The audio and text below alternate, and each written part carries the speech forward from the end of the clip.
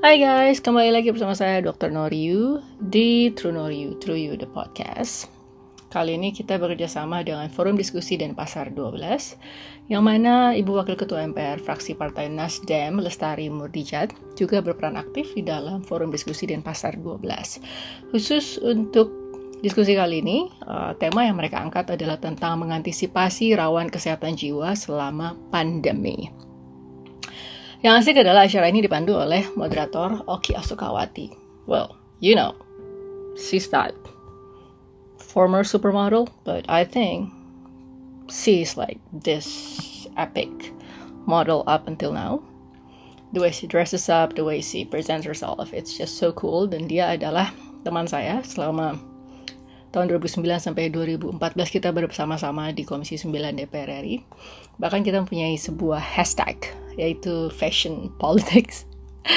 But anyway, sebelum saya bercerita panjang lebar kemana-mana, saya membawakan tema, yaitu sebuah topik berjudul antisipasi dampak kesehatan jiwa akibat pandemi COVID-19. Melalui episode 32, saya share kepada kamu semua untuk bisa mendengarkan hasil pemaparan saya pada forum diskusi Denpasar 12. Selamat mendengarkan guys. Menghadapi semua ini, takut, depresi, itu adalah suatu kesehatan jiwa yang memang perlu kita bahas. Kenapa? Karena dampak daripada disaster psikologi ini itu lebih besar jumlahnya daripada dampak virus itu sendiri. Bapak Ibu bisa bayangkan ketika tetangga kita, neneknya atau anaknya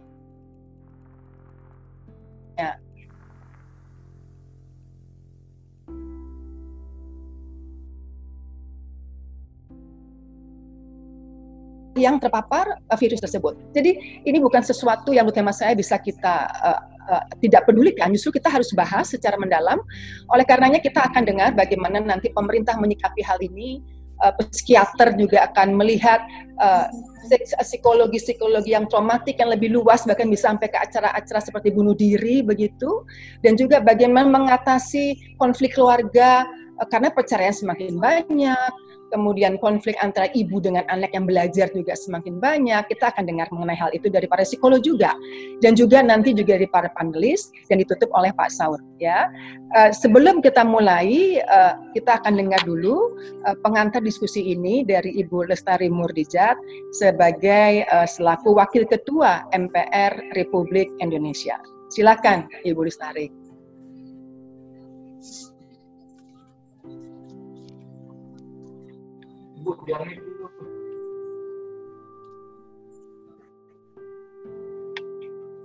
Baik, terima kasih. Terima kasih Kakak Oki. Assalamualaikum warahmatullahi wabarakatuh. Salam sejahtera untuk kita semua dan salam sehat. Pertama-tama saya mengucapkan terima kasih kepada para narasumber yang hari ini telah berkenan bergabung pada forum diskusi Ketua MPR sama dengan Koordinator Kebijakan Publik Partai Nasdem. Di sini Pak Dr. Fidiansyah, Ibu Dr. Novarianti Yusuf, ada Ibu Dr. Nurul Hartini dan Ibu Latifah Hanum, dan tentunya yang tercinta Kak saya Mbak Oki yang hari ini menjadi host dan menjadi moderator. Sebagaimana tadi sudah disampaikan oleh moderator mengenai topik hari ini, sebelum kita mulai acara tadi kita dengarkan bersama lagu kebangsaan kita, Indonesia Raya. Bangunlah jiwanya, bang, sebetulnya adalah amanat yang diberikan dan termaktub dalam Undang-Undang Dasar 45.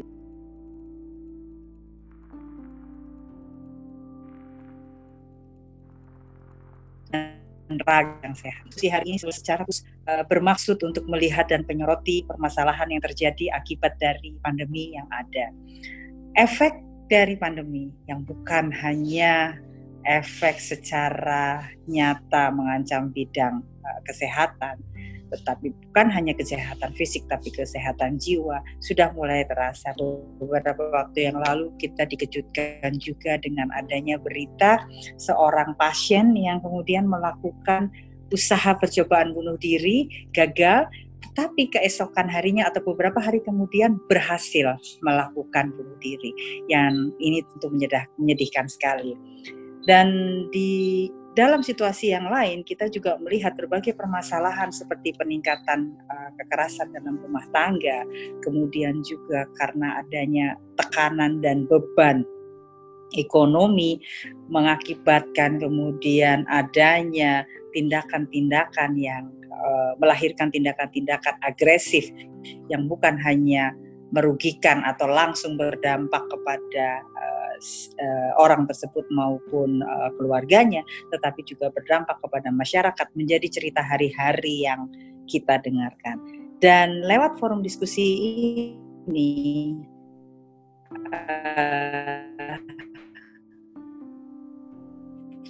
forum diskusi dan pasali, dan nanti bisa meneruskan kepada yang berwenang, khususnya dalam hal ini pemangku kepentingan termasuk pemerintah, untuk bisa mencari jalan keluar dan kemudian menyusun rencana aksi yang kira-kira dapat kemudian menjawab permasalahan-permasalahan yang kita hadapi.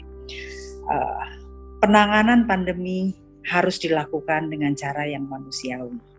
Kita tahu bahwa saat ini begitu banyak permasalahan yang menimbulkan beban dan akhirnya langsung menyentuh kepada sendi-sendi yang berhubungan dengan harkat dan martabat manusia secara langsung. Untuk itulah diperlukan kehadiran negara dalam memberikan perlindungan secara total kepada kita semua, memberikan rasa aman dan tentu melahirkan juga rasa nyaman. Kesehatan mental dan jiwa adalah bagian dari pertahanan dari suatu bangsa. Apabila bangsa sehat dengan memiliki mental dan jiwa yang sehat, maka bangsa itu akan menjadi kuat. Sebaliknya, apabila kondisi kita lemah, mental dan jiwa kita juga tidak cukup kuat, maka kita menghadapi ancaman yang nyata di depan kita. Dan krisis kesehatan bukan hanya krisis secara jasmani. Krisis mental juga merupakan bagian dari krisis kesehatan yang harus dicermati. Dampak dari kesehatan jiwa dan kesehatan mental bukan hanya masalah dari individu, tetapi juga masalah kita bersama. Untuk itulah hari ini sekali lagi mudah-mudahan diskusi yang kita lakukan hari ini bisa menghadirkan pemikiran-pemikiran yang kemudian bisa menjadi masukan bagi yang berwenang untuk mencari jalan keluar sebaik-baik. Dan Mbak Oki, sekali kasih para dan panelis, dan terima kasih kepada Bapak, Ibu, Saudara yang hari ini sudah berkenan bergabung. Selamat berdiskusi, semoga diskusi hari ini mendapatkan dan memberikan manfaat untuk kita semua. Wassalamualaikum warahmatullahi wabarakatuh. Waalaikumsalam warahmatullahi wabarakatuh, Bu Lestari. Saya mau mengkoreksi juga untuk Bapak Ibu peserta diskusi pada siang hari ini, mengantisipasi rawan kesehatan jiwa selama pandemi ini adalah diskusi dan pasca 12 itu yang ke-18. Ya, jadi ini sudah yang ke-18 dilaksanakan. Untuk para narasumber, mungkin saya perlu memberikan kisi-kisinya 20 menit Bapak Ibu nanti untuk memaparkan presentasi atau bahan yang akan disampaikan. Jadi tolong 20 menit itu sesuai dengan tema kita pada saat ini. Kemudian nanti akan disambung oleh panelis selama kurang lebih 10 menit. Dan kemudian akan ada sesi tanya jawab, itu juga kurang lebih 40 menit. Untuk sesi tanya jawab ini, silakan Bapak Ibu nanti bisa mengklik fitur raise hand. Dan nanti akan dimonitor oleh tim dan kemudian akan dibuka. Dan nanti terakhir akan ada closing remark dari Pak Saur Huta Barat selaku juga Dewan Redaksi Media Indonesia. Dan untuk pembicara yang pertama atau narasumber yang pertama yaitu Bapak Dr. Fiding Spesial Kesehatan Jiwa. Beliau adalah Direktur Kesehatan Jiwa dan Nafsa Kementerian Kesehatan Republik Indonesia. Kemudian akan dilanjuti oleh Dr.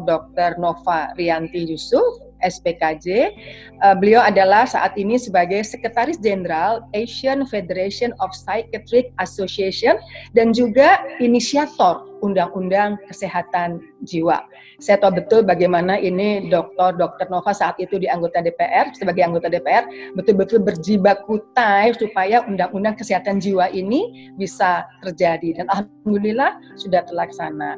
Kemudian ada pun narasumber yang ketiga, yaitu Ibu Dr. Nurul Hartini, SPC MPC. Beliau adalah dosen Fakultas Psikologi Universitas Erlangga, dan nanti narasumber akan ditutup oleh Ibu Latifah Hanum, sarjana psikologi, master psikologi, dosen Fakultas Psikologi UI. Sekarang mari kita dengarkan narasumber yang pertama, yaitu Bapak Dr. Fidiansa, spesial kesehatan jiwa. Silakan. Terima kasih Mbak Oki. Assalamualaikum warahmatullahi wabarakatuh. Waalaikumsalam warahmatullahi wabarakatuh. Selamat siang, salam sejahtera, swastiastu, shalom, salam kebajikan, namo buddhaya, dan salam sehat Indonesia. Saya kira tadi sudah banyak sekali disampaikan pengantar maupun arahan dari Ibu Lestari Murjiat yang sudah menggambarkan betapa pentingnya aspek yang akan kita bahas pada kali ini ya Mbak Oki ya. Saya mohon izin ini share screen-nya saya atau dari host ya, materi saya? Iya, boleh dari host. Oke, saya minta tolong host bisa membantu ya. Baik.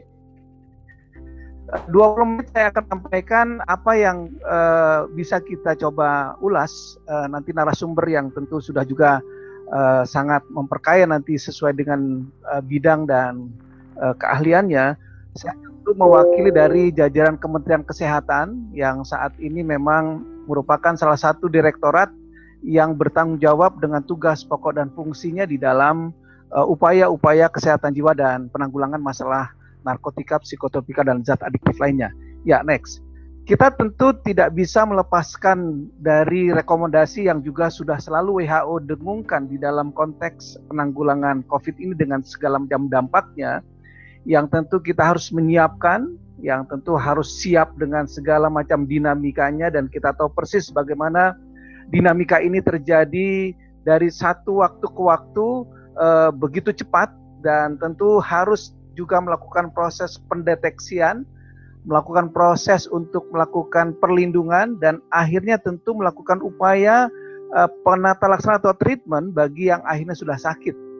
Dan tentu ujungnya semuanya adalah kita harus bisa menekan dan menghilangkan bagaimana transmisi virus ini dapat kita kendalikan, dan tentu kita sudah mendengar harapan untuk uji coba fase ketiga yang akan dilaksanakan di berbagai negara termasuk di negara kita, dan tentu ini adalah wujud daripada penemuan inovasi-inovasi dari pembelajaran memetik hikmah dari suatu musibah yang kita hadapi dalam konteks pandemi ini. Saya kira rekomendasi ini sudah sangat memberikan satu gambaran betapa memang siklus daripada pandemi yang kita hadapi ini harus tetap kita lihat secara komprehensif dengan dukungan yang kuat dari seluruh sektor. Tidak bisa hanya satu sektor saja yang bertanggung jawab, karena itu saya kira dari awal sudah kita lihat bagaimana setiap kementerian lembaga, termasuk ini adalah forum diskusi dan pasar yang sudah ke-18 tadi Mbak Oki sampaikan, betapa gencarnya mencoba untuk juga memberikan dalam konteks pandemi COVID ini. Ya, next. Nah, tentu strategi di Indonesia juga sesuatu yang tidak berbeda ya. Bagaimana kita sekarang bisa melihat angka-angka yang kelihatannya semakin meningkat, ini akibat daripada upaya pendeteksian juga semakin cepat, semakin masif, dan semakin juga bisa dilakukan oleh semua pihak dengan semua dukungan. Dan akhirnya tentu kita tahu bahwa upaya pencegahan mulai daripada upaya-upaya yang tentu selalu kita ingat, cuci tangan, memakai masker, menjaga jarak, dan sebagainya. Dan ini tentu setiap pemerintah daerah sudah kita dengar bagaimana kiat mereka di dalam mencoba untuk melaksanakan upaya pencegahan ini. Dan akhirnya kemudian kita merespon sebagaimana tadi yang sudah juga disampaikan oleh WHO. Ya, next. Dari keseluruhan gambaran baik dari WHO maupun strategi tadi, Mbak Oki dan Ibu Lestari sudah mengingatkan bahwa dampak yang juga tidak boleh dihindari dan tidak boleh disepelekan adalah masalah kesehatan jiwa. Yang ini mulai dari sebelum kita mengetahui pandemi, fobia-fobia yang bisa muncul, bagaimana kemudian kita bisa melihat sebelum kita mengetahui, kita menemukan kasus saja, kita sudah bisa melihat ada dampak-dampak kepanikan, dampak-dampak penolakan yang pernah kita alami, dan itu tentu berkembang ketika kemudian selama pandemi. Dan akhirnya kemudian juga dalam konteks kesehatan jiwa, tadi Mbak Oki sudah mengatakan bahwa post traumatik daripada sebuah stres itu akan berkepanjangan. Jadi bencana stres psikososial ini tidak berhenti ketika ketemu vaksin, ketemu obat, ketemu proses upaya daripada konteks pengobatan. Dia akan berkelanjutan. Dan berkelanjutan ini tentu sangat ditentukan oleh faktor-faktor individual maupun sosial yang ada di masyarakat itu sendiri. Jadi inilah bedanya mungkin ketika kita bicara tentang fisik, ketemu vaksin seolah selesai, ketemu obat selesai. Tapi untuk jiwa, dia akan berkepanjangan menjadi post-traumatic syndrome terkaitan dengan bencana ini. Ya, next.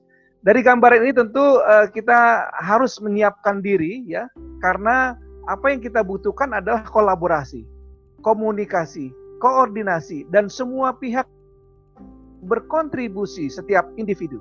Dan tentu mematuhi apa yang memang kita ketahui, bagaimana COVID ini sudah menyerang seluruh lapisan masyarakat, dan ini tentu kita sebut sebagai stresor yang akan berimbas pada setiap individu, dan tentu berimbas pada kelompok masyarakat, dan bahkan tadi pada level negara, dan seterusnya. Nah, apa yang kita harus sikapi adalah yang kita sebut harus mengendalikan faktor risiko. Ya, next. Nah, faktor risiko yang tentu harus kita kendalikan adalah jangan sampai menunggu orang sudah mengalami sakit. Kita tentu harus melihat bahwa paparan yang akan terlibat di dalam konteks faktor risiko melibatkan usia, perbedaan jenis kelamin, perbedaan faktor-faktor lain yang ada di dalam individu itu sendiri, dan akhirnya berinteraksi dengan faktor-faktor psikososial yang bersifat luas, termasuk faktor ekonomi, politik, dan sebagainya.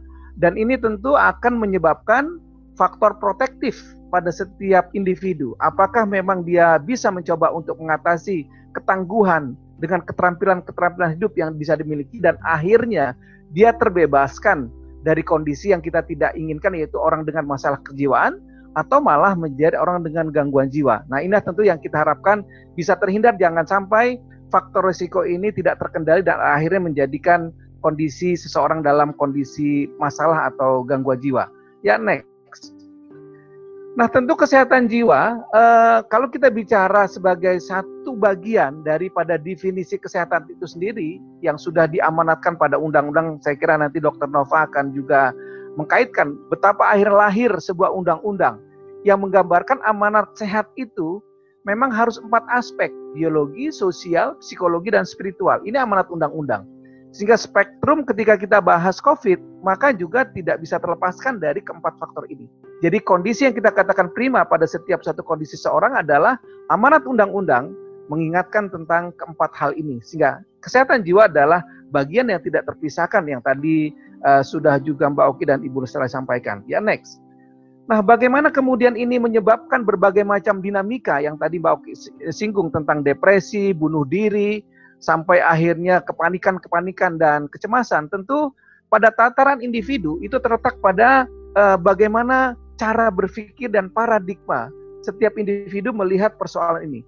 Nah, tentu kalau kemudian dia tidak membuat kemampuan yang ada dalam individu ini dikelola dengan baik, munculnya pesimis, munculnya negatif fisik, kemudian juga berpikir menjadi tidak realistik, dan akhirnya kemudian terjebak dengan hoax, berita-berita yang kemudian semakin membuat mereka mendapatkan ketidakseimbangan daripada kondisi mentalnya karena semakin pesimis dan sebagainya.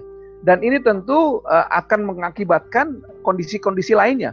Bagi seorang pekerja menjadi tidak produktif. Kemudian bagi seorang pelajar juga menimbulkan dampak. Nanti kita akan lihat bagaimana dampaknya di dalam konteks pembelajaran jarak jauh yang menimbulkan berbagai macam dampak. Termasuk kemudian kepada orang tuanya yang harus menghadapi anak belajar dengan PJJ.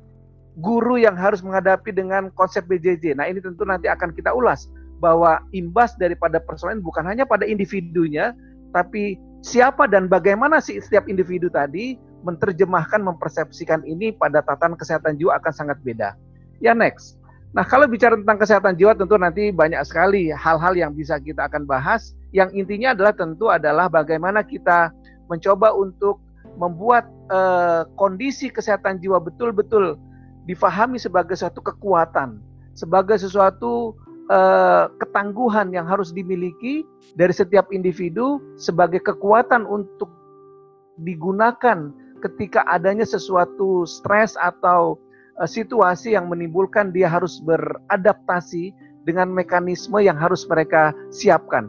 Kalau ini mereka efektif, maka mereka kita sebut kondisi kesehatan mentalnya tetap terjaga. Tapi begitu dia rapuh, begitu dia tidak efektif, maka daya adaptasi ini akan menghasilkan juga bentuk-bentuk gangguan jiwa yang nanti akan kita lihat sebagai suatu varian yang tadi mulai dari orang dengan masalah sampai kepada orang dengan gangguan jiwa itu sendiri. Ya, next. Berikutnya tadi sudah kami sampaikan bahwa dimensi ada 4 faktor. Jadi ketika bicara tentang aspek kesehatan jiwa, maka dimensi biologi adalah sesuatu yang juga harus kita perhatikan. Karena itu pada orang-orang tertentu tidak bisa dipisahkan dari kebutuhan obat. Inilah pandangan daripada pendekatan biologi. Karena orang panik, orang depresi, bunuh diri, tidak cukup dengan hanya konseling, tidak cukup hanya dengan psikoterapi. Pada batas tertentu dia harus diberikan obat-obat farmakoterapi. Namun tidak semua memang berada pada dengan dimensi psikologi. Bagaimana kita meningkatkan tadi cara berpikirnya, cara mengungkapkan perasaannya, dan akhirnya kemudian juga bagaimana dimensi sosial dan bukan satu kesatuan yang harus kita lihat secara simultan. Next. Nah, apa yang tadi kami sampaikan bahwa situasi ini ya next akan meliputi berbagai macam sasaran, termasuk yang tadi kami katakan adalah para pelajar, para pekerja. Bayangkan ketika sebelum diberlakukan negara boleh kerja kembali kantor. Semua ketika di awal kerja dari rumah, maka ini yang pernah dialami yang disebut dengan cabin fever, ya, kebosanan. Bagaimana situasi yang memang biasa keluar, biasa kemudian beraktivitas, dia harus berdiam diri dengan semua aktivitas termasuk aktes agama juga harus di rumah. Biasa yang pada Ramadan tidak ada tarawih dan sebagainya, Idul Fitri, Idul Adha dan sebagainya. Ini tentu kalau daya resilience daripada setiap ketangguhan setiap individu rapuh, maka kebosanan ini akan berimbas ke banyak aspek. Ya, slide. Berikutnya tentu yang harus kita juga lihat adalah kesiapan sarana dan fasilitas yang memang dibutuhkan ketika seorang membutuhkan pelayanan. Nah, ini tentu kita harus ketahui akan ada gap, ya. Bagaimana memang kesiapan tadi tidak otomatis. Ada rumah sakit umum daerah yang belum bisa menyiapkan standar APD saja yang standar, belum bisa. Belum lagi kemudian adanya juga dalam konteks kesehatan jiwa, panti-panti sosial, panti rehabilitasi, bagaimana protokol daripada COVID ini belum semuanya bisa terpenuhi. Nah, gap sarana ini tentu pemerintah tidak diam. Saya kira di sini adalah komunitas psikologi klinis, ada Ibu Gamayanti saya lihat, ada Pak Gunawan dan sebagainya. Kami sudah juga menyiapkan hotline untuk juga kepada setiap masyarakat mengakses 19 extension 8. Ini khusus untuk memfasilitasi ketika ada masyarakat membutuhkan komunikasi dan konseling, silakan ketik 19 extension 8. Inilah sarana khusus untuk channel melakukan aktivitas yang menggunakan teknologi sehingga masyarakat walaupun tidak ada tatap muka, walaupun harus berjaga jarak, tapi kebutuhan psikologi mereka bisa terpenuhi. Ini contoh-contoh yang kami sampaikan, tentu juga seperti juga forum ini. Forum inilah bagian untuk juga memfasilitasi dengan menggunakan Zooming, beragam masyarakat bisa mencoba mengakses apa yang diperlukan. Ya, next. Nah, dari gap yang tentu pemerintah juga sudah berikan, maka kita akan memotret tadi sedikit kami katakan, anak 30% adalah dari populasi yang di Indonesia. Dan data ini menunjukkan bahwa 8%-an itu adalah orang yang terkena COVID atau anak. Termasuk ada yang meninggal, ada yang sembuh dan sebagainya. Ya, next. Dari data ini, kemudian Wahana Visi Indonesia Next mendapatkan problematika yang dihadapi tadi saya katakan bahwa persoalan PJJ tergantung pada akses. Hanya 68% yang punya akses optimal. Berarti 32% harus dengan belajar yang kemudian tidak menggunakan daring. Nah, ketika belajar sendiri, problematika bisa muncul. Anak tidak bisa belajar tanpa sebuah schedule sebagaimana ketika di sekolah. Dia harus mengatur waktu sendiri di rumah, dengan segala macam dinamikanya, belum tentu jaringan ada. Apalagi kemudian orang tuanya pun ketika kerja di rumah, ada tugas juga Zooming untuk bareng dengan anaknya, di mana laptop cuma satu dan sebagainya. Jadi hambatan-hambatan seperti ini tentu sangat variannya banyak sekali tergantung pada kesiapan daripada setiap orang. Lalu kemudian didapatkan 30% anak sulit memahami pelajaran dengan konsep daring. Dan kemudian ada 21% anak tidak memahami instruksi dengan daring karena sulitnya membiasakan merubah diri dari belajar tatap muka dengan daring. Lalu yang tidak kita inginkan ada sekitar 11% anak mengalami kekerasan fisik dan 60% anak mengalami kekerasan verbal. Nah, tentu ini sesuatu yang tidak kita inginkan dari dampak COVID yang memang berimbas pada fisik, tapi kita bisa lihat potretnya adalah dampak emosional. Ya, next. Next saja. Ya, apa yang kemudian pemerintah lakukan next adalah ini. Ya, arah kebijakan kami tentu adalah kita ingin masyarakat terus peduli masalah COVID, jangan hanya terfokus pada infeksi dan fisiknya saja, tapi imbas daripada gambaran kesehatan jiwa tadi Ibu sering mengingatkan lagu kita adalah bangunlah jiwanya, jangan lupa. Maka masyarakat harus juga sadar dan tentu kami membuat berbagai macam regulasi termasuk nanti saya yakin Dr. Nova dengan semua apa yang sudah diperjuangkan tentang undang kesehatan jiwa, kami harapkan nanti turunannya pun juga akan menyebabkan berbagai macam upaya. Ya, next. Nah, harapan kami tentu dari Kementerian Kesehatan adalah kami berharap bahwa masalah kesehatan jiwa ini perlu terus ditingkatkan. Nah, kami berterima kasih dengan forum Denpasar ini dan kami yakin dengan upaya seperti ini informasi edukasi kesehatan jiwa semakin luas dan semakin disadari dan akhirnya dukungan juga semakin meluas. Tidak hanya berbatas pada tenaga kesehatan jiwa, tapi seluruh tataran terlibat termasuk orang tua dan akhirnya kemudian Fasiankes juga menyiapkan diri dan akhirnya berimbas pada hubungan dan dukungan yang optimal dan kami sudah menyusun buku lintas profesi, lintas program dukungan kesehatan jiwa psikososial bagi mengatasi pandemi COVID ini. Ya, next penutup, saya kira 1 menit terakhir, apa yang kami inginkan adalah mari kita tetap patuhi protokol yang sudah ditetapkan, lalu tingkatkan bukan hanya kesehatan fisik semata, tapi kita ingat bahwa ada imbas kesehatan jiwa yang harus diwaspadai, kelola stres dengan baik, dan kalaupun memang kemudian terimbas dengan kondisi sakit, lakukan sesuai dengan apa yang sudah diketahui, isolasi mandiri dan seterusnya, dan sampai akhirnya dukungan kesehatan jiwa secara komprehensif, dan caranya adalah dengan next berikutnya, moto kami adalah cerdik ceria. Maka budayakan cerdik ceria dalam kehidupan pandemi COVID ini, yaitu cek kesehatan berkala, enyahkan asap rokok pada kehidupan kita, rajin olahraga, diet seimbang, istirahat cukup, kelola stres dengan cerdaskan intelektual, emosional, dan spiritual, kembangkan empati di tengah keterbatasan physical dan social distancing, tetap rajin ibadah dengan agama dan keyakinan masing-masing, interaksi harus dikembangkan azas manfaat dan asa asi asuh dalam tumbuh kembang keluarga. Saya kira demikian Mbak Oki dan Bapak Ibu sekalian, saya yakin nanti narasumber lain akan melengkapi dan menyempurnakan bahasan-bahasan kita yang memang sangat luas dan mudah-mudahan ini memberikan sebuah gambaran betapa kita harus menyiapkan kesiapan pandemi COVID dari sisi kesehatan jiwa. Terima kasih, saya kembalikan pada Mbak Oki. Wassalamualaikum warahmatullahi wabarakatuh. Waalaikumsalam warahmatullahi wabarakatuh. Terima kasih Dr. Vidi.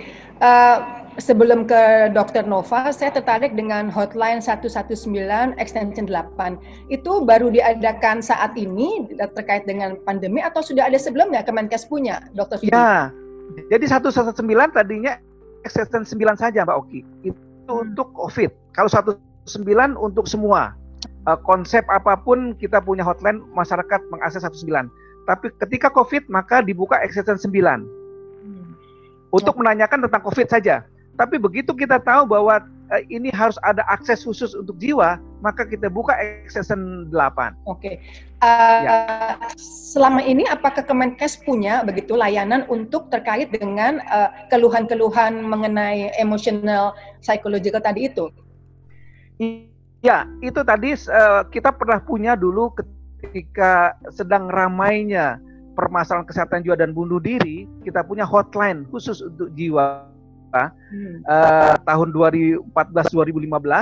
Namun efektivitas ketika hotline itu khusus dibuka, itu tidak direspon oleh masyarakat sesuai kebutuhan.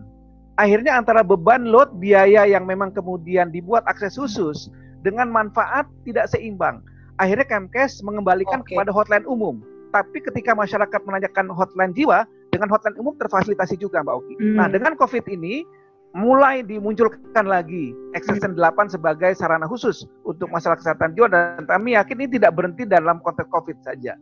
Iya, saya rasa harus ada sosialisasi yang cukup masif ya Dr. Vidi ya, bahwa Kemenkes punya gitu hotline 119 extension 8 ini. Karena kalau memang tidak dilakukan sosialisasi, mereka nanti nggak tahu mau kemana untuk mengadunya, begitu kan? Ya, untuk para peserta diskusi, sekali lagi, saya informasikan apabila ada pertanyaan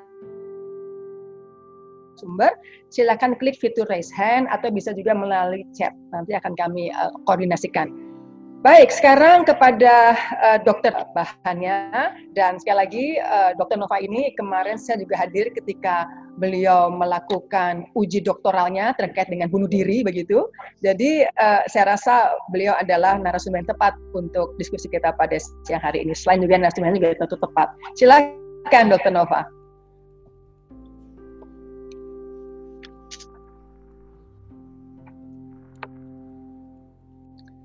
Unmute.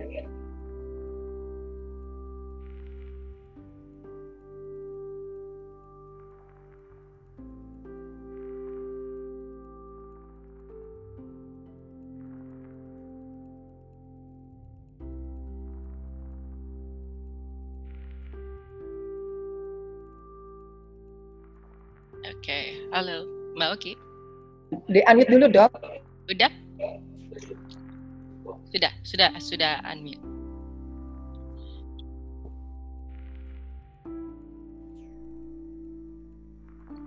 Oke, kita coba share screen lagi.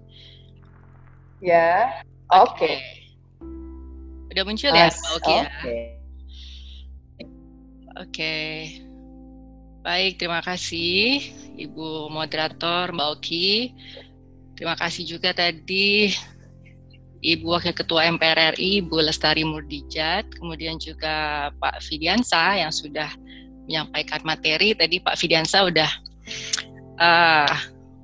menyundul bolanya ke saya gitu. Udah ada kata Pak Fidi, ya ini nanti Nova yang menyampaikan. Oke, baik. Kemudian saya juga ingin menyapa Dr. Nurul Hartini, sarjana psikologi, magister psikologi, dosen Fakultas Psikologi Universitas Airlangga, Ibu Latifah Hanum, panelis dan moderator tentunya Mbak Oki dan juga Siswantini Suryandari, dan tentunya Pak Saur Huta Barat. Oke, saya hari ini ingin membawakan materi ini hanya memperkaya saja yang sudah disampaikan oleh Pak Fidiansa tentang antisipasi dampak kesehatan jiwa akibat pandemi COVID-19. Jadi kalau saya baca dari tornya ini kan kita ingin kenali permasalahan-permasalahan yang muncul selama pandemi, kemudian merumuskan upaya-upaya preventif promotif, dan akhirnya adalah merekomendasikan, karena kebetulan forum diskusi dan pasar 12 ini tentunya akan sangat membantu untuk menyampaikan kepada pemangku kebijakan untuk bisa menindaklanjuti apa yang menjadi concern kita bersama tentang masalah kesehatan jiwa pada masa pandemi COVID dan juga nanti pasca pandemi COVID-19.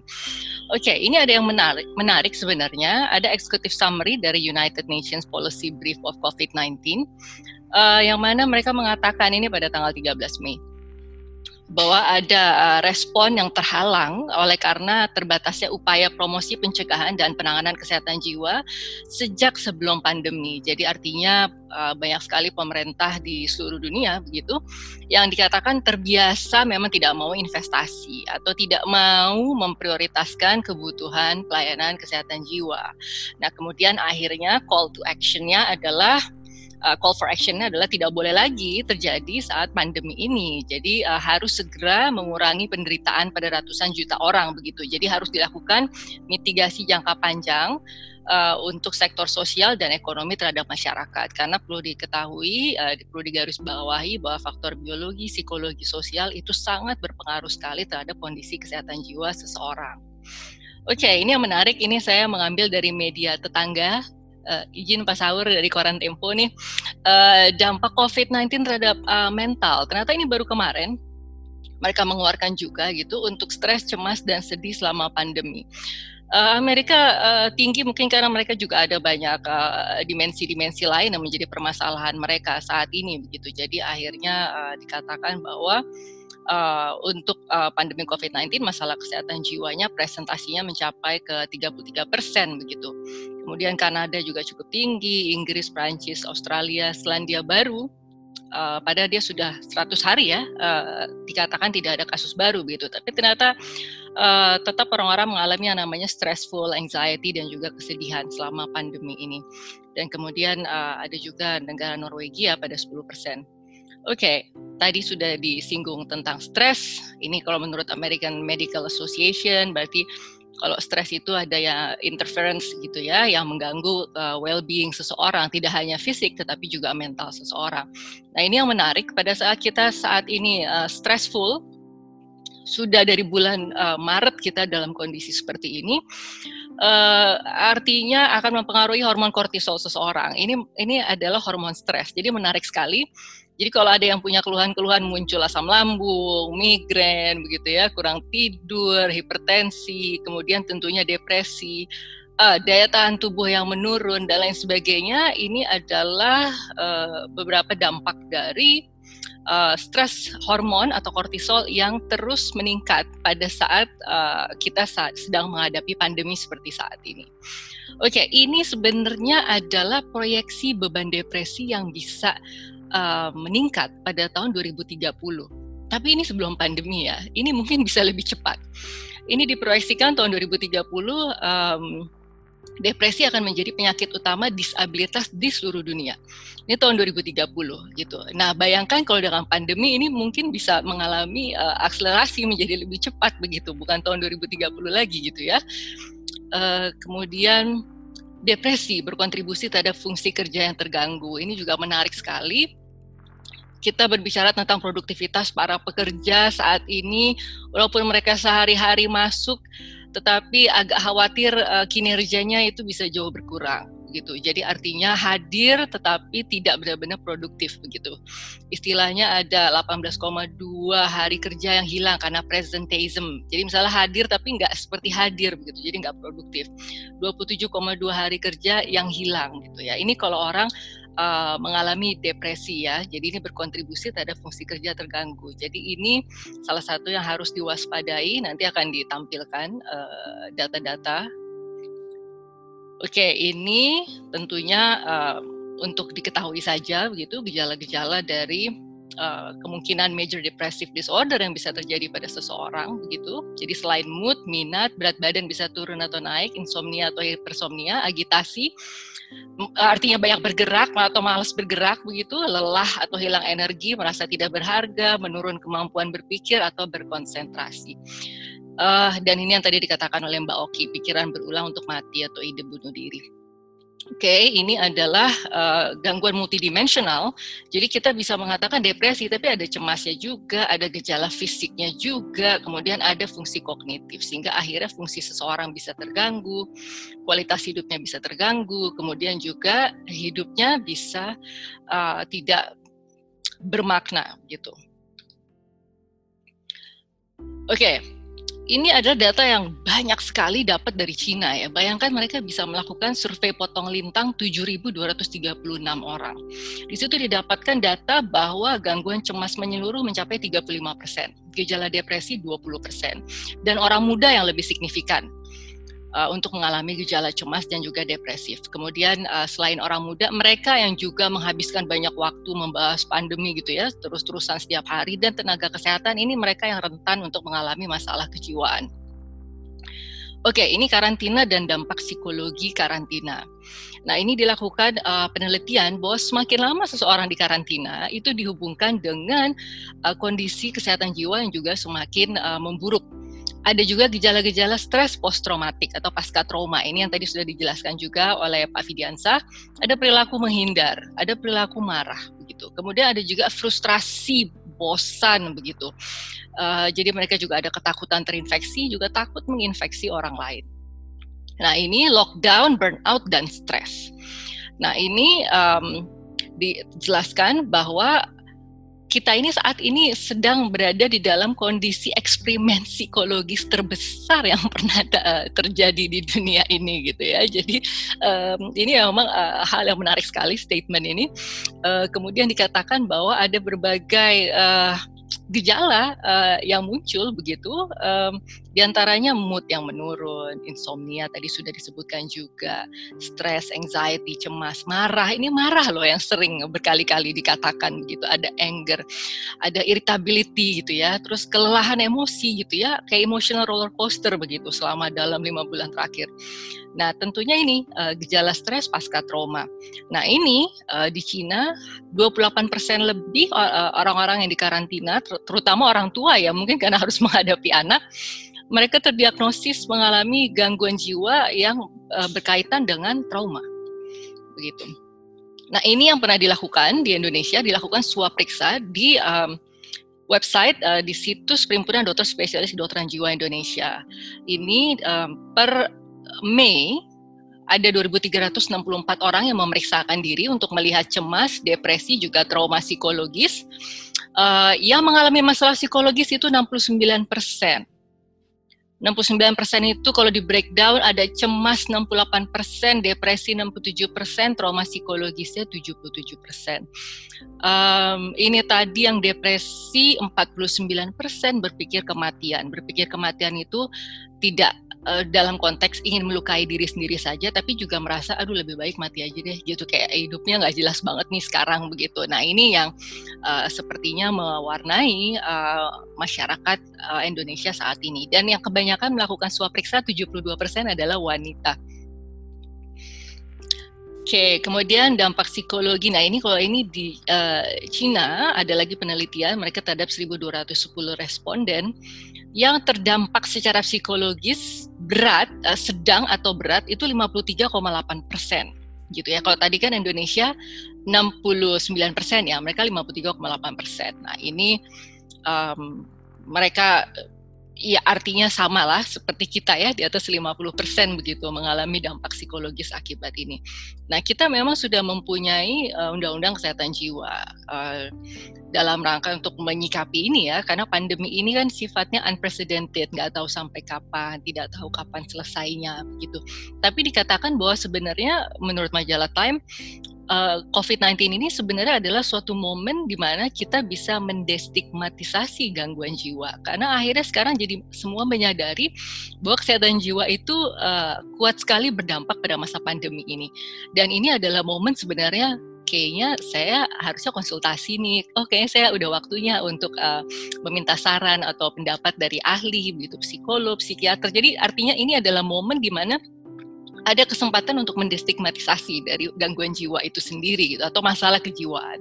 Ini tadi udah disinggung oleh Pak Fidiansah tentang kalau kita bicara tentang gangguan jiwa itu berarti apa, kita kembali juga ke undang-undang kesehatan jiwa gitu. Kalau menurut WHO kan kesehatan kan tentunya seseorang tidak hanya fisik tapi juga well-being mental dan sosial. Kalau dulu ya yang kita bikin Mbak Oki ini juga kondisi di mana seseorang individu berkembang secara fisik, mental, spiritual kita tambahkan waktu itu ya, dan juga sosial. Nah, ini sehingga dia mampu untuk, yang penting adalah mengatasi tekanan saat ini.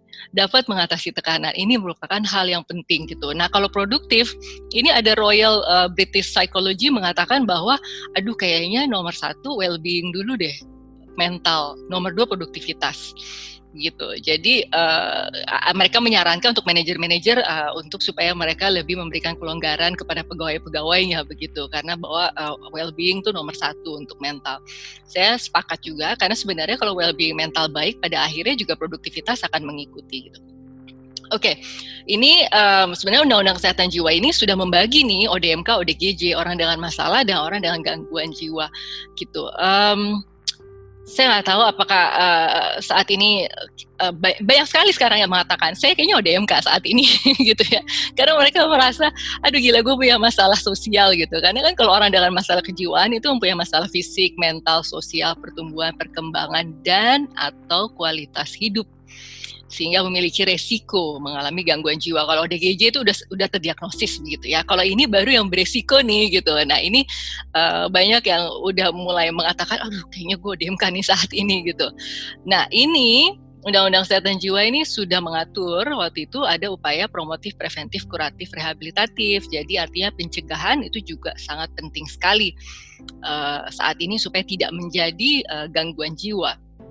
Nah, upaya-upaya promotif ini diantaranya adalah mempertahankan dan meningkatkan derajat kesehatan jiwa masyarakat secara optimal, menghilangkan stigma. Itu tadi yang tadi Time Magazine katakan, menghilangkan stigma, diskriminasi, juga pelanggaran hak asasi, meningkatkan pemahaman dan peran. Ini yang dilakukan juga lewat forum diskusi dan pasar 12 begitu, meningkatkan pemahaman dan peran serta masyarakat tentang kesehatan jiwa, dan juga meningkatkan penerimaan dan peran masyarakat tentang kesehatan jiwa itu sendiri.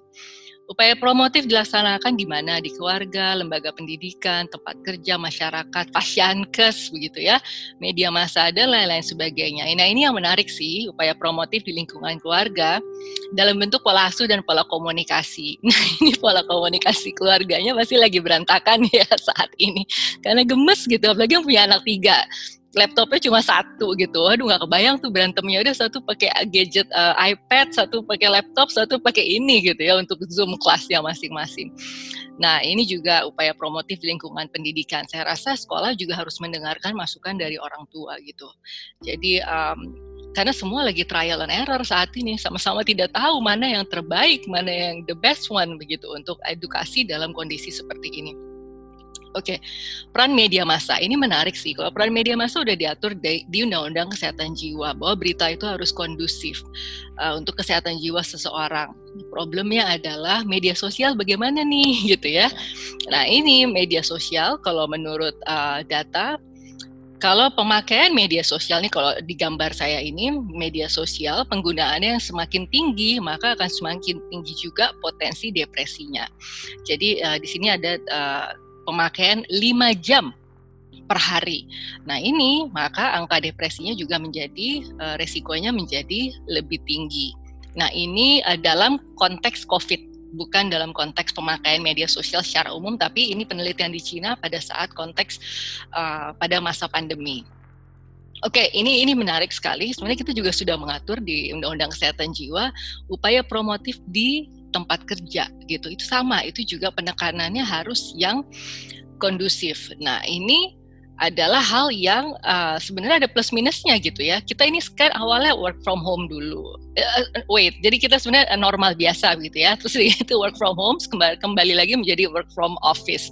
Kembali lagi ke work from home begitu. Jadi harus ada fleksibilitas sepertinya ya pada masyarakat kita saat ini untuk menghadapi perubahan-perubahan, karena sekali lagi semuanya masih trial and error. Dan ini ada plus minus dari pelaksanaan pada saat kita bekerja dari rumah. Di antaranya adalah ternyata teamwork tidak semudah yang direncanakan gitu. Nah ini yang paling menarik gitu. Pagi briefing, siangnya pada tidur katanya. Nanti ini sebenarnya menarik gitu. Tapi ini adalah tantangan yang harus dihadapi. Belum lagi keterbatasan teknologi, jaringan internet yang tidak stabil gitu. Nah ini yang paling sering membuat naik darah. Dan saat ini yang paling pusing adalah operator-operator yang menjadi provider internet. Oke, burnout. Oke, ini resiko yang bisa kita alami semua saat ini, yaitu bisa mengalami burnout. Tidak hanya di tempat kerja, tapi juga dimanapun kita berada, ada kelelahan emosi, bisa depersonalisasi, begitu ya. Kemudian penurunan prestasi pribadi. Ini adalah salah satu hal yang harus kita antisipasi ke depannya. Upaya pencegahan ini juga udah kita atur di Undang-Undang Kesehatan Jiwa. Gitu, ini dilakukan pencegahan di keluarga, lembaga, dan di dalam masyarakat. Besar sekali ya sebenarnya tuntutan kepada keluarga, tapi keluarga sebenarnya membutuhkan arahan-arahan gitu, harus berbuat apa sih sebenarnya gitu. Jadi nggak bisa dituntut aja, tapi juga itu kenapa peraturan turunan Undang-Undang Kesehatan Jiwa penting, supaya ada arahan juga gitu, apa yang harus sebenarnya dilakukan oleh keluarga, lembaga, masyarakat dalam upaya preventif. Nah ini tadi upaya promotif preventif yang sudah dibahas juga, kayaknya kantor-kantor perlu sih rasanya melakukan screening, konseling yang in-house begitu. Kalau misalnya kewalahan gitu yang Kementerian Kesehatan gitu, kayaknya yang in-house perlu juga deh perusahaan-perusahaan untuk ini. Ini bisa nih dianjurkan misalnya kalau lagi RDP atau Raker Komisi 9 misalnya, ini supaya perusahaan-perusahaan menyediakan fasilitas ini untuk tujuannya kan untuk mitigasi, manajemen resiko psikososial untuk menghadapi krisis COVID-19. Juga tadi yang sudah dikatakan Pak Fidiansah untuk membangun resiliensi. Jadi kalau resiliensi yang baik sih sebenarnya dia bisa bangkit kembali gitu. Jadi kayak bola basket dia bisa rebound, kemudian ada personal growth gitu. Dia jadi berkembang, mengalami perkembangan diri yang menjadi lebih baik. Oke, ini yang harus diwaspadai tentunya. Stres kerja yang dialami saat ini adalah potensinya ada gejala fisik, psikologi, dan juga perilaku. Kalau fisik itu biasanya gangguan lambung, migrain, pusing, kemudian profuse sweating gitu ya, banyak berkeringat, kemudian juga bisa cemas, efek emosional. Pagi kalau bosnya yang kesel ya, udah ini work from home nggak ngerti-ngerti ya, udah diajarin gitu ya, ntar bilangnya kamu pinter banget gitu, tapi sebenarnya nggak gitu maksudnya gitu, atau kamu tumben pinter ya hari ini gitu kan. Nah ini kan hal-hal yang bisa membuat self esteem menurun dari pegawai, akhirnya nanti bisa gangguan depresi, ujungnya bunuh diri. Perilaku menunda atau menghindari pekerjaan itu termasuk karena dampak dari stres kerja, jadi malah procrastinating. Nah ini bunuh diri yang karena dampak kerja, contoh-contohnya. Di antaranya adalah ini dokter ER di New York, dia bunuh diri setelah dia menangani banyak sekali pasien di ER, kemudian dia terkena COVID, kemudian akhirnya dia sendiri yang melakukan bunuh diri. Kalau ini menteri di Jerman, dia karena memikirkan dampak ekonomi ke depannya gitu. Nah ini jadi sebenarnya bunuh dirinya karena dampak kerja dan COVID. Nah ini angka bunuh diri meningkat di Kanada karena pengangguran akibat COVID-19. Jadi mereka sudah memproyeksikan akan ada peningkatan bunuh diri pada tahun 2020 sampai 2021 yang dikaitkan dengan peningkatan pengangguran sebesar 1,6% tahun ini dan juga 1,2% per 2021. Jadi bayangin Kanada sudah hitung-hitung nih gitu. Jadi angka bunuh dirinya bisa meningkat karena adanya peningkatan pengangguran gitu. Oke, ini mungkin sedikit saya singgung yang ini yang tadi Mbak Oki sebutkan, bahwa ini instrumen yang saya temukan waktu disertasi. Ini hanya sedikit saja, bahwa ada 4 dimensi yang bisa mempengaruhi ketahanan jiwa dari remaja.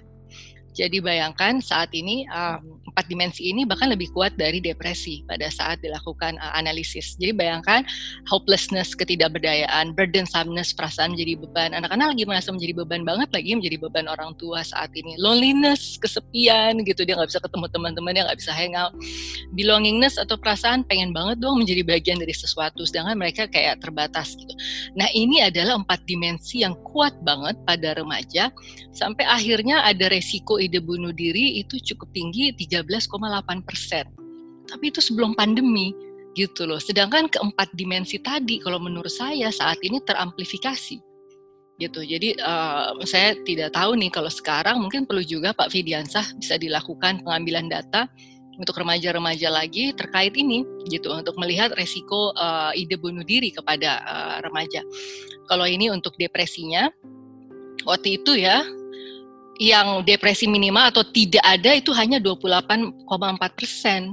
Waktu itu 2019, berarti anak-anak ini, remaja-remaja ini dulu aja depresi ringan sampai beratnya itu sekitar hampir 70% gitu. Jadi tinggi sekali. Stresornya juga tinggi, 39,2%. Oke.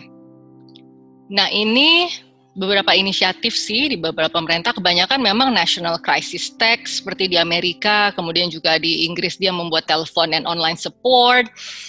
Di Korea dia juga membuat free counseling menggunakan telepon juga. Di Taiwan itu juga membuat program-program mental supportive. Udah sejak Februari mereka buat. Kalau Cina ini menarik juga, dia membuat juga telepon untuk emergency psychological crisis intervention. Satu lagi dia banyak membuat video-video ya untuk profesional kesehatan jiwa dan juga untuk masyarakat umum gitu untuk memberikan pelayanan kesehatan jiwa online. Nah, ini upaya-upaya yang dilakukan berbagai pemerintah. Ini ada satu lagi sebenarnya Kementerian Kesehatan ada Sehatpedia aplikasi. Ini di situ ada 109 psikiater lebih, kalau menurut saya sudah banyak sekali psikiater yang bergabung untuk memberikan dukungan kesehatan jiwa dan psikososial. Jadi sekarang banyak sekali yang sudah mendownload, mengunduh juga aplikasi Sehatpedia namanya. Nah, ini kalau orang yang lebih suka seperti ini ya, menggunakan aplikasi, tapi juga tadi bisa menggunakan 119 extension 8. Mbak Cassandra juga waktu itu cerita ya, ada sejiwa gitu. Nah, ini ada satu hal yang menarik sekali mungkin ya untuk perenungan kita saat ini. Ada buku bagus sekali gitu dari Viktor Frankl gitu. Dia seorang psikiater dan neurolog. Dia adalah penyintas dari Auschwitz untuk concentration camp Nazi waktu itu. Jadi kalau ada perkembangan psikoterapi dulu gitu ya, dari mulai yang Freud yang mengatakan will to pleasure, bahwa hidup itu adalah untuk pleasure gitu. Sedangkan kalau Adler lebih ke will to power gitu ya. Sedangkan Frankl akhirnya mengatakan bahwa hidup itu adalah mencari makna hidup, berjuang untuk mencari makna hidup. Nah, ini mungkin untuk perenungan kita sih, tadi sebenarnya Pak Fidiansah sudah menjelaskan tentang strategi pelayanan dan intervensi kesehatan jiwa saat dan pasca pandemi, saya rasa begitu. Kita nggak tahu kapan pasca pandemi, tetapi artinya ini tetap harus diantisipasi begitu. Setelah fase disillusionment kan ada fase rekonstruksi gitu ya kalau kita bicara bencana. Kemudian alokasi anggaran upaya promotif dan preventif kesehatan jiwanya ini bagaimana anggarannya, apakah ada gitu di Kementerian Kesehatan, karena waktu itu kecil banget saya ingatnya. Terus kesehatan jiwa ini belum masuk dalam RPJMN saat ini. Kemudian target pencegahan bunuh diri juga tidak masuk dalam cetak biru pencapaian target SDGs Indonesia. Dan ini tadi yang seperti yang dikatakan Pak Fidiansah, percepatan penyelesaian peraturan-peraturan turunan Undang-Undang Kesehatan Jiwa. Saya rasa itu sih hal-hal yang perlu saya sampaikan. Terima kasih banyak Mbak Oki, maaf sekali nih saya yakin saya overtime. Assalamualaikum warahmatullahi wabarakatuh. Waalaikumsalam warahmatullahi wabarakatuh. Oke, Dr. Nova, terima kasih. Yang menarik ini adalah ada statement mengatakan bahwa situasi saat ini adalah seperti eksperimental psikologi yang terbesar gitu ya, Dok ya. Itu ngeri banget nanti hasilnya seperti apa gitu ya. Jadi ya tadi yang Dr. Nova juga katakan mungkin bisa disikapi nanti oleh Dr. Fidiansah bahwa perlu data begitu ya. Data terkait mengenai bunuh diri pada remaja ini, yang tadi kalau tesisnya Dr. Nova itu sebelum COVID, lalu bagaimana setelah adanya COVID ini. Oke, thank you Dr. Nova. Narasumber selanjutnya adalah Dr. Nurul Hartini, dosen Fakultas Psikologi Universitas Erlangga. Oke, silakan Bu Dokter. Baik, terima kasih Bu Oki. Assalamualaikum warahmatullahi wabarakatuh. Waalaikumsalam. Selamat sore ya ini ya. Salam sejahtera untuk kita semuanya. Saya mohon izin, saya tidak menyiapkan PPT karena memang ini forum diskusi gitu ya. Saya berterima kasih sekali bisa diberikan kesempatan berada di forum ini. Tadi sudah dijelaskan secara lengkap dan komprehensif begitu ya oleh Dr. Fidiansah maupun Dr. Nova. Saya ingin melengkapi dari sisi apa sih yang terjadi di masyarakat gitu ya. Karena ini kebetulan juga beberapa dosen psikologi lalu mengenal saya, tapi saya sudah cukup mengenal Mbak Oki begitu ya.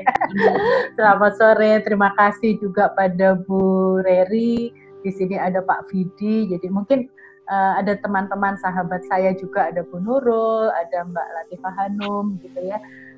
Terima kasih, tadi Cassandra sudah menjelaskan panjang lebar.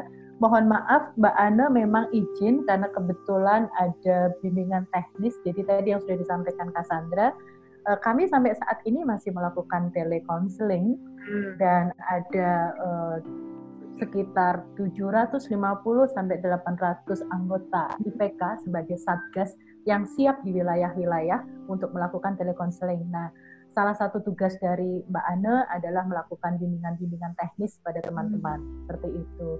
Dan jelas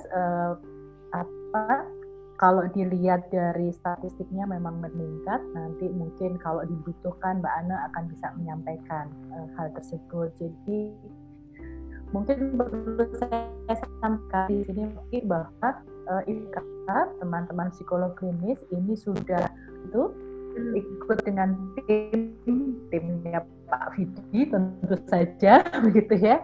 Kemudian ke Kepulauan Sebaru, lalu aktif di Wisma Atlet, di rumah sakit, tetapi tidak hanya di rumah sakit, tapi juga di masyarakat.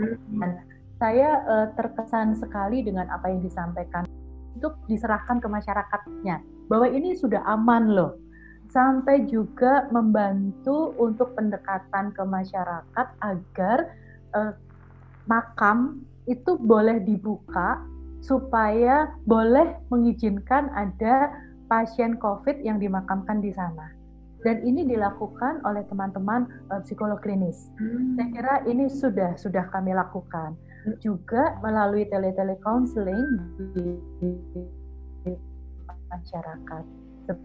Dan benar sekali, saya juga setuju dengan pendapat para narasumber tadi bahwa basic kita memperkuat masyarakat memang sangat penting.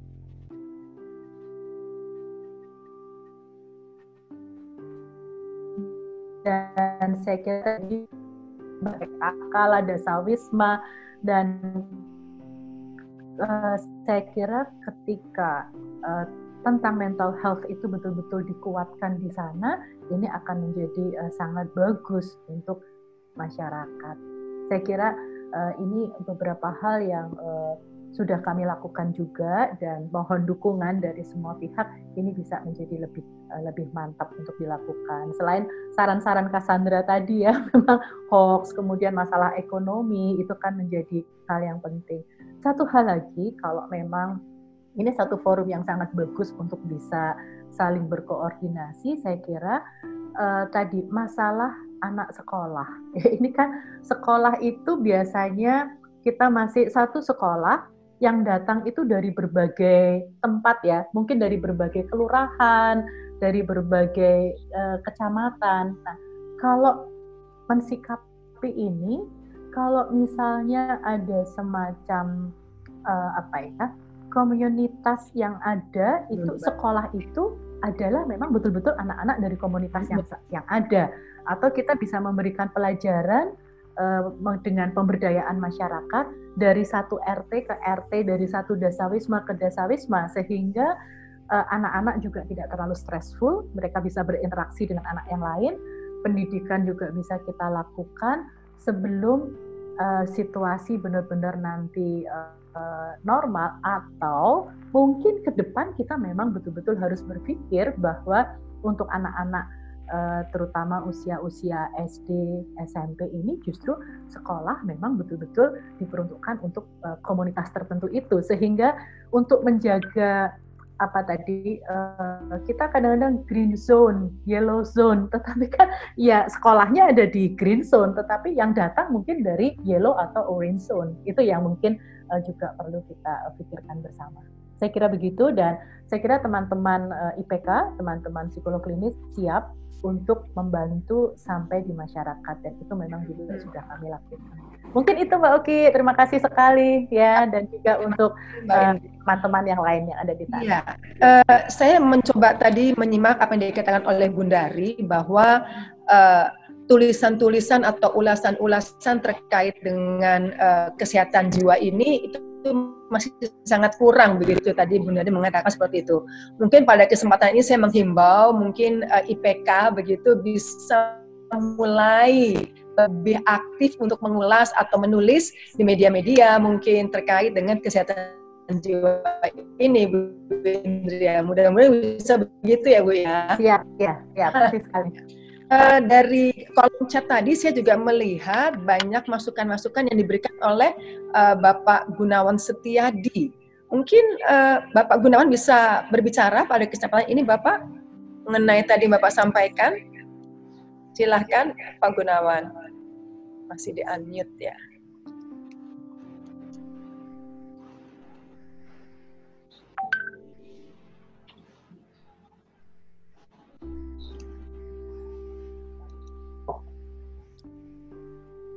Masih belum terdengar Pak Gunawan, sebentar kami sedang mencoba untuk meng-unmute. Ya, ya. Monggo silakan Pak. Ya, saya ingin menggarisbawahi semua usulan yang tadi saya kira sudah on the right track. Cuma yang saya amati dosisnya yang kurang. Saya dokter, kebetulan dokter umum. Saya amati ya, kalau yang sifatnya sosial itu sering dosisnya itu tidak terukur. Jadi seperti kampanye kepada masyarakat, telekonseling segala sudah dilakukan betul. Tapi kenapa dampaknya masih ada masalahnya? Dosisnya yang kurang. Karena itu saya usul agar pemerintah, kalau Kemenkes anggarannya terbatas, kenapa tidak kerjasama dengan Satgas COVID yang anggarannya juga lebih banyak, atau anggaran yang belum cair selama ini, oke? Kerjasama dengan swasta, dalam hal ini penyedia telehealth, ya, penyedia telehealth, oke, pakai secara masif. Pasti biayanya tidak murah karena itu disubsidi pemerintah. Kalau diserahkan 100% kepada masyarakat, apalagi ini lagi resesi, agak sulit. Tapi kalau dengan subsidi pemerintah, saya kira ini akan bisa lebih efektif, bisa mencapai lebih banyak orang dan dampaknya lebih terasa. Jadi saya hanya mengingatkan bahwa dosis itu juga penting. Ya. Sering kita lupa dosis ini di dalam memberi penyuluhan atau memberi konseling. Ya. Kita tahu CBT aja misalnya untuk itu harus 18 bulan misalnya untuk berubah. Itu kan di CBT 1 pure itu kan misalnya 18 bulan. Kita sudah telekonseling 3 kali, 4 kali. Ya kurang, dosisnya yang kurang, bukan salah, kurang. Saya kira itu saja, Oke. Terima kasih. Oh ya, saya sedikit saja. Saya dokter MPH, dulu 20 tahun di Kemenkes dan 10 tahun di WHO. Jadi saya sudah senior. Oke. Tapi saya sedang mengembangkan telehealth. Tapi ini sekalian promosi ya. Telehealth, tapi saya kira itu tujuannya karena kita untuk kebaikan. Terima kasih. Ya, baik. Terima kasih Pak Gunawan. Jadi dosisnya yang perlu diperbanyak ya Pak. Ini menarik sekali nih ya. Adakah fitur yang mengklik raise hand sebelum saya ke Pak Saur Huta Barat sebagai closing remark pada sore hari ini? Tidak? Baik. Sekarang kita sudah sampai di penghujung acara. Maka saya akan mempersilahkan Pak Saur Huta Barat selaku Dewan Redaksi Media Indonesia untuk memberikan closing remark-nya. Silakan Pak Saur. Ya, terima kasih Mbak. Ya, pertama pandemi ini rasanya membuat bayangan kita tentang masa depan berantakan. Tetapi juga pandemi itu membuat hidup hari ini menjadi stagnan, bahkan tergerogoti. Tapi saya kira yang juga lebih serius adalah Corona nyaris tidak membuat kita berurusan lagi dengan masa lalu. Jadi masa lalu nggak ada urusan, hari ini tergerogoti, dan masa depan itu berantakan. Masa lalu tidak menjadi urusan karena yang kemarin tabungannya sebukit menjadi mendatar, yang mendatar menjadi selembah. Tidak ada lagi, nyaris tidak ada lagi urusan dengan masa lalu. Karena itu menurut saya urusan kita yang terdalam adalah membangun kesadaran yang lebih panjang dalam menghadapi ketidakpastian. Kesadaran yang lebih panjang menurut saya frasa yang harus lebih didalami. Kenapa? Karena menghadapi ketidakpastian tanpa kesadaran yang lebih panjang yang memang bisa berakibat sakit jiwa. Dalam hal ini tidak saja kesadaran personal, tetapi juga kesadaran di ruang publik bahwa pandemi pasti berlalu, tapi kita tidak tahu entah kapan. Ada dua kepastian yang menjadi tidak pasti, yang sehingga saling meniadakan. Karena itu diperlukan semacam kearifan di dalam mewacanakan harapan yang berlebih. Saya agak khawatir dengan harapan yang berlebih. Vaksin pasti akan ditemukan, namun yang disebut akan mengandung makna belum kejadian. Karena itu terlalu membesarkan harapan yang berlebih akan dapat berakibat kekecewaan yang juga berlebih.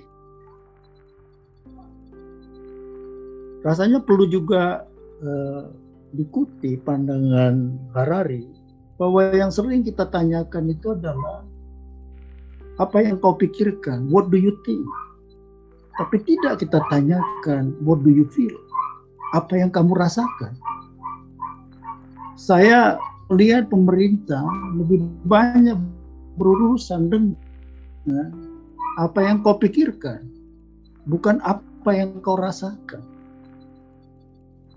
Nah, jawaban atas apa yang kau pikirkan itu adalah antara lain transisi yang berkepanjangan, PSBB dilonggarin. Antara lain adalah orang tidak percaya bahwa kematian itu adalah batas yang pasti. Saya kira ini perlu dilihat lebih jauh bahwa pandemi ini menyebabkan orang melihat kepastian. Kematian bukan kepastian, bukan hal yang pasti kematian. Seorang teman yang meninggal, yang dibahasakan, yang diwacanakan itu adalah seorang yang gagal, seorang yang gemar berolahraga, seorang yang disiplin, nah tidak menerima kematiannya. Nah, ketika sebuah psikologi kepublikan tidak menerima mati sebagai sebuah batas kepastian, maka yang menyeruak memang problem-problem kejiwaan. Karena itu urusan yang menyangkut pertanyaan apa yang kau rasakan, what do you feel, wahai rakyat, adalah menjadi lebih penting daripada pertanyaan what do you think, wahai rakyat. Nah, kalau pemerintah dapat menggeser sudut pandangnya dari apa yang kamu pikirkan dan apa yang kita pikirkan menjadi apa yang kamu rasakan, saya kira persoalan akan menjadi lain. Memberi peraturan baru, membuat peraturan baru, menghukum mereka yang tidak taat kepada protokol kesehatan, itu adalah memperpanjang apa yang kau pikirkan. Memang kamu tidak berpikir, tapi tidak menjawab pertanyaan apa yang kau rasakan. Nah, karena itu saya lebih cenderung menggunakan terminologi telepsikiatri daripada telecounseling. Telepsikiatri antara lain misalnya dipakai oleh Profesor Edward Vieta, seorang profesor psikiatri dari Universitas Barcelona, yang menggunakan, saya kira, term telepsikiatri itu lebih menjawab tentang kebutuhan dosis yang lebih tinggi daripada telecounseling. Karena itu kalau jawabannya adalah telepsikiatri, maka hotline yang dibangun itu haruslah menjadi komunitas, yaitu online community mental care, komunitas yang peduli akan kesehatan mental, sehingga terjadi juga di situ sharing, tidak sekedar psikiater terhadap pasien, tetapi sesama pasien. Jadi kalau dia berhenti sebagai hotline, maka kita tidak membangun telepsikiatri. Karena itu masa yang tidak berkepastian ini akan terus menggerogoti hari ini, tapi juga membawa kita pada keraguan yang serius tentang masa depan. Itulah sebabnya maka problem-problem kejiwaan menjadi muncul. semua tata cara yang menyangkut lebih bersifat teknis sebenarnya lebih mudah dapat dilakukan. Apa sih sulitnya